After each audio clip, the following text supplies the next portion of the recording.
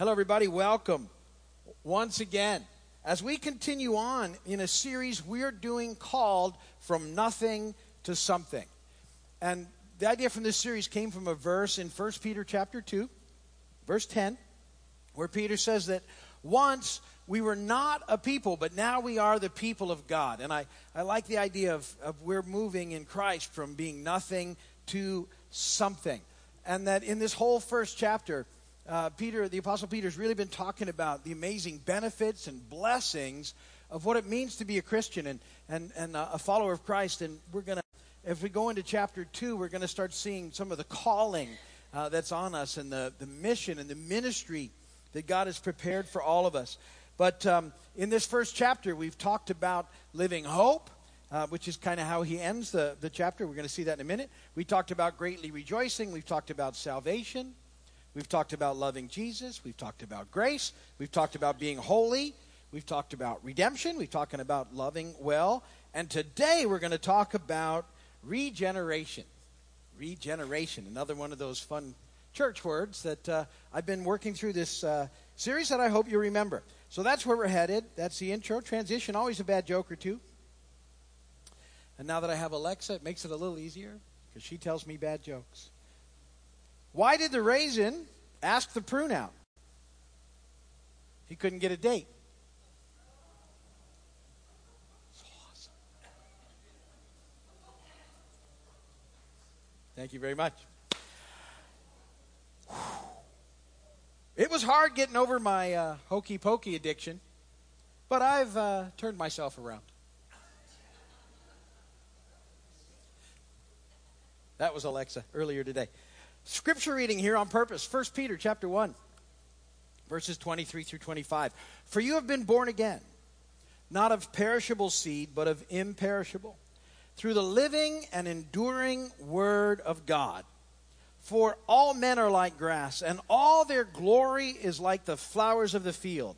The grass withers, and the flowers fall, but the word of the Lord stands forever. And this is the word that was preached to you. Blessed be the word of God. I want to talk about those verses today and introduce this idea and answer that question with the word that I gave you. Point number one is this: what is regeneration?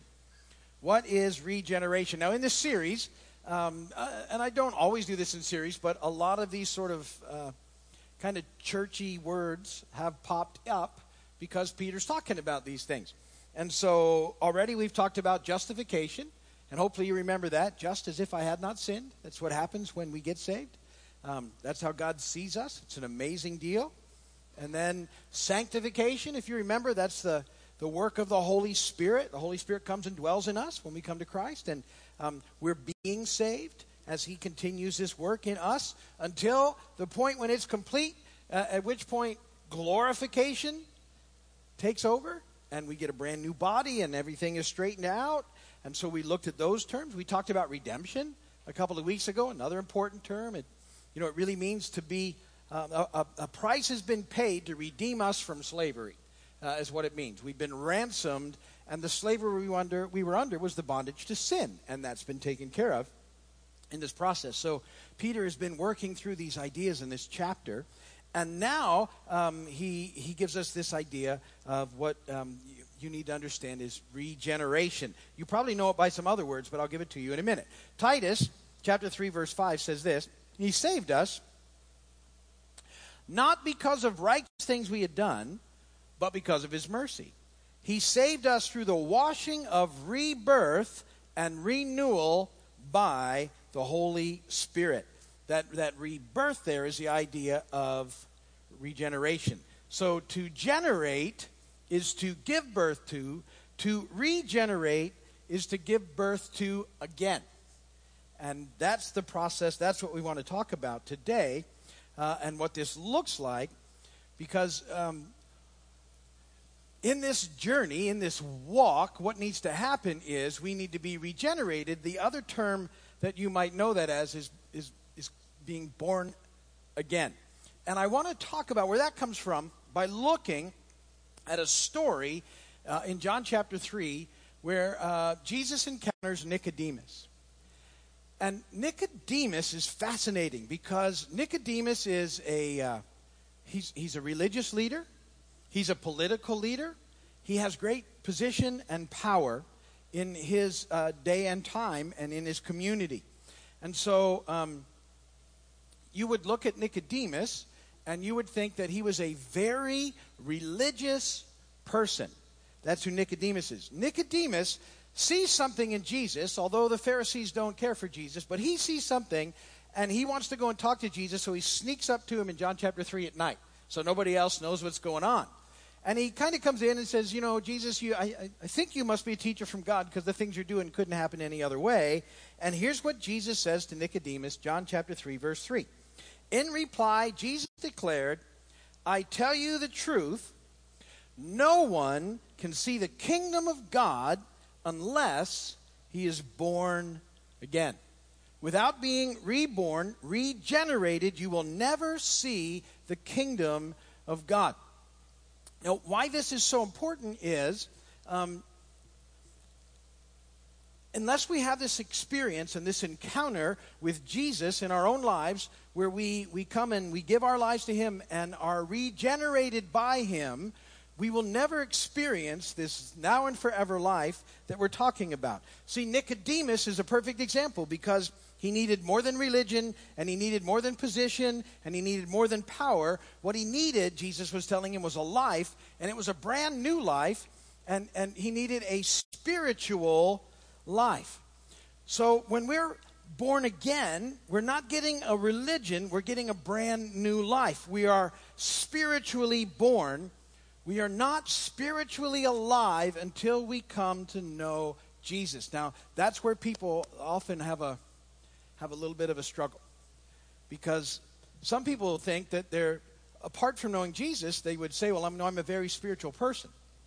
Well, the problem is that they might be a religious person of some type, but until you come to know Christ and are regenerated, born again, you are not spiritually alive.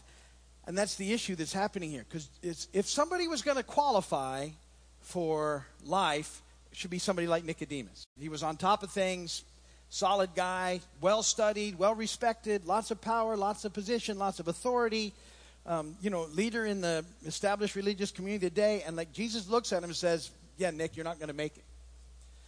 By what you got right now, you'll never see the kingdom of God.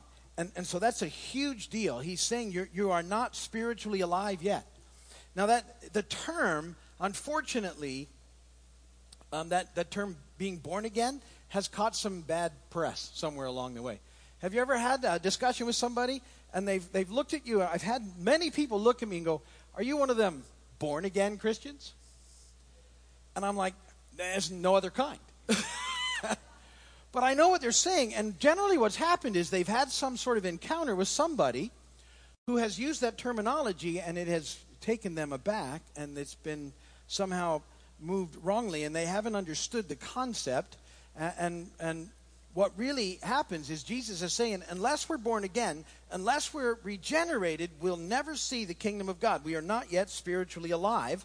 We're still spiritually dead. And here's what he says in John 3, 6, and 7. Flesh gives birth to flesh, but the Spirit gives birth to spirit. You should not be surprised at my saying, you must be born again. Because Nicodemus, in response, said, are we supposed to go back into the womb? And Jesus says, of course not. You're born of flesh, but you're not yet born of spirit. And so you need to be born again. You need to be regenerated. To be regenerated is to be spiritually born. So every person is living flesh when we're alive, but not every person is living spirit. You're born as living flesh, but you must be born again, regenerated, to be living spiritually. And when that happens, you're given a brand new nature by the Spirit.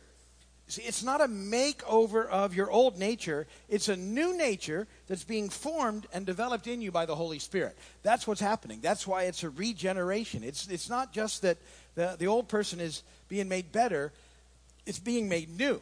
And so there's a whole new process that's taking place in you, and that's what Peter is talking about. So before that happens, before new birth, before regeneration, There is no spiritual life in us. We are simply flesh. And that may not be a popular concept, but that's what's taking place, and that's what Peter's talking about. So we all need to be regenerated at some point. And the way that God does that, this is point number 2, is that God regenerates through his word. God regenerates through his word. 1 Peter 1:23, for you have been born again, not of perishable seed, but of imperishable, through the living and enduring word of God. Peter is defining that imperishable seed as the living and enduring word of God. And he goes on and he says this, verse 24 and 25. For all men are like grass, and all their glory is like the flowers of the field. The grass withers, and the flowers fall, but the word of the Lord stands forever. And this is the word that was preached to you. So the word of God that he's talking about here is the gospel that we talked about that had been preached to them. The good news that we've been reading about throughout this chapter, the ransom of the blood of Christ, the resurrection of Christ, the keeping power of God, the inheritance of God. All this good news had been preached to them, and the point that Peter's making now here towards the end of the chapter is that it's not like grass and flowers. It doesn't wither and fail. It abides forever. And if this word is your life, you live forever with him. That's what's taking place. It's this amazing thing. And see, the idea of this seed, when you're born by someone's seed, you take on the character of that seed. It constitutes your nature. And so Peter wants to see that the seed that created us, that caused us to be born again, to be regenerated, was the Word of God, which is imperishable, living, abiding, lasting forever. And therefore, that's who we are. In Christ, we're forever. And that's an amazing thing for us to grasp. That's this amazing, wonderful, beautiful situation that we're having here in Christ and throughout this chapter, is that when you start to think about all these amazing things, what it does to us is it gives us once again living hope. And that's how he started the chapter way back in verse 3, and we talked about it. But that's point number 3 for me, is that this creates hope in us. It's very easy for our hope to be sort of knocked down.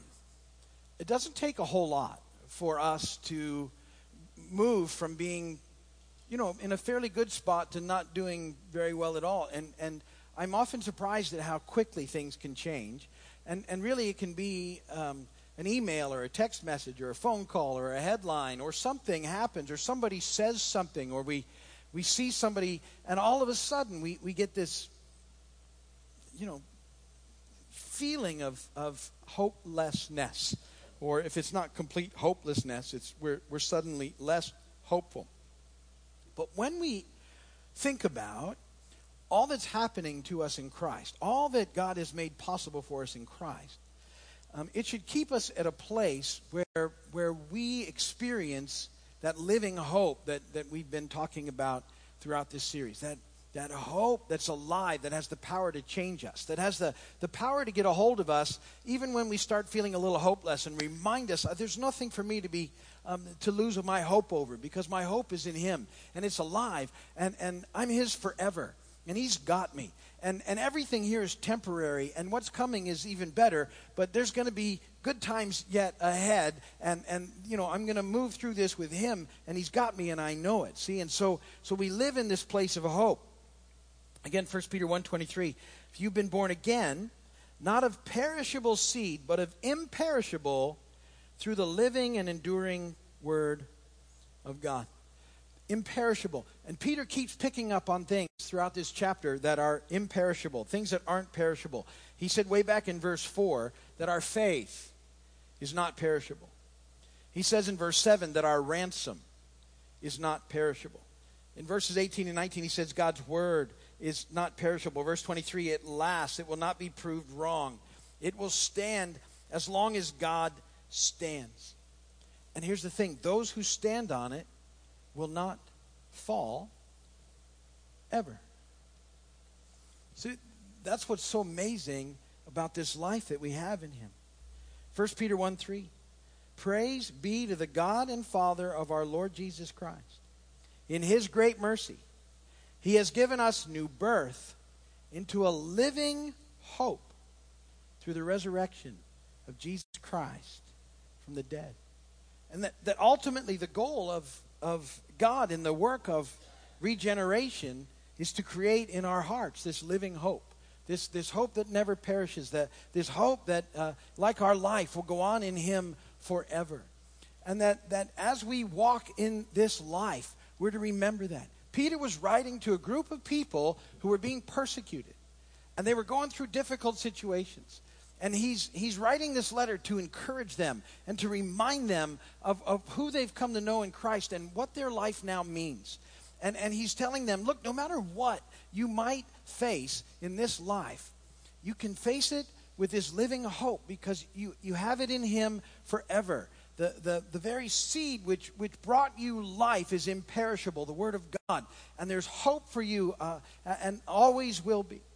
You have all these amazing promises and blessings, and you have his mercy, and you have his grace, and you have salvation.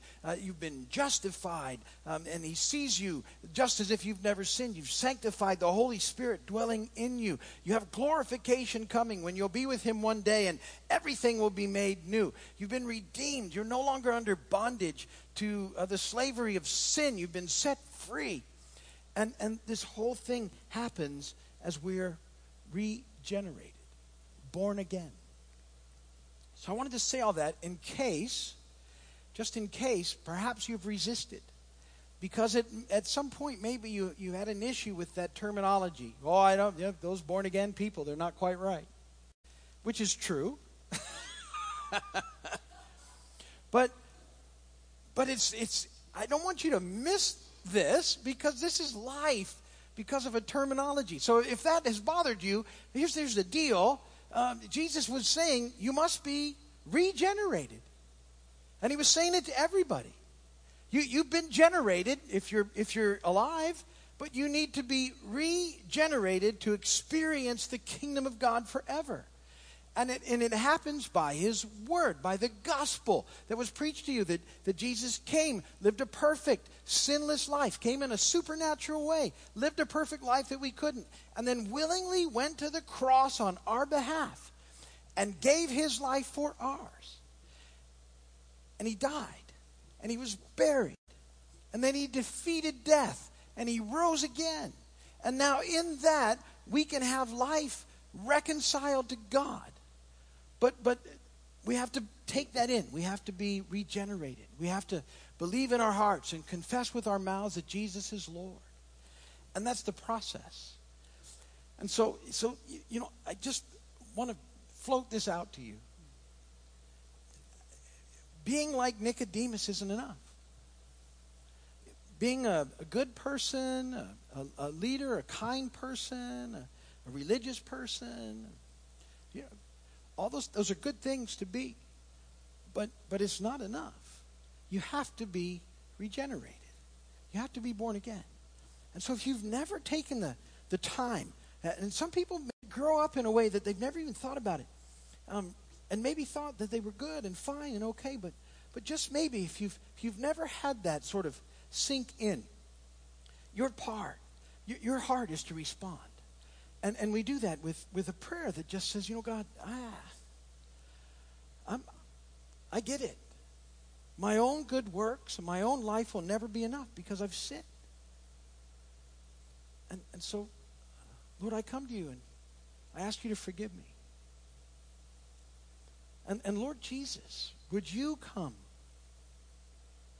into my heart and life to be my Lord and Savior? I believe that you died for me, that you took my sin upon you, that you defeated death and rose again. I believe that you're Lord. Would you come and be my Lord? And if you've never done that, do it. Best decision you will ever make. It's not a label thing. You don't have to. It's just knowing in your heart that you've made that right with him so that you can experience life with him forever. And so if You can pray that. It's a prayer you can pray by yourself. You need help, I would be happy to pray with you. But you pray that, and you make sure that you understand what that means and what those terms mean and how important it is to be regenerated, and that the process was that prayer. And you guys take it from there. And I'm going to end there for today. If you're watching by video, thank you so much. We'd love for you to come and visit. When you get a chance, come and see us. If you need prayer, go to the website. There's a prayer page, and we would be happy to pray for you. And we will see you soon.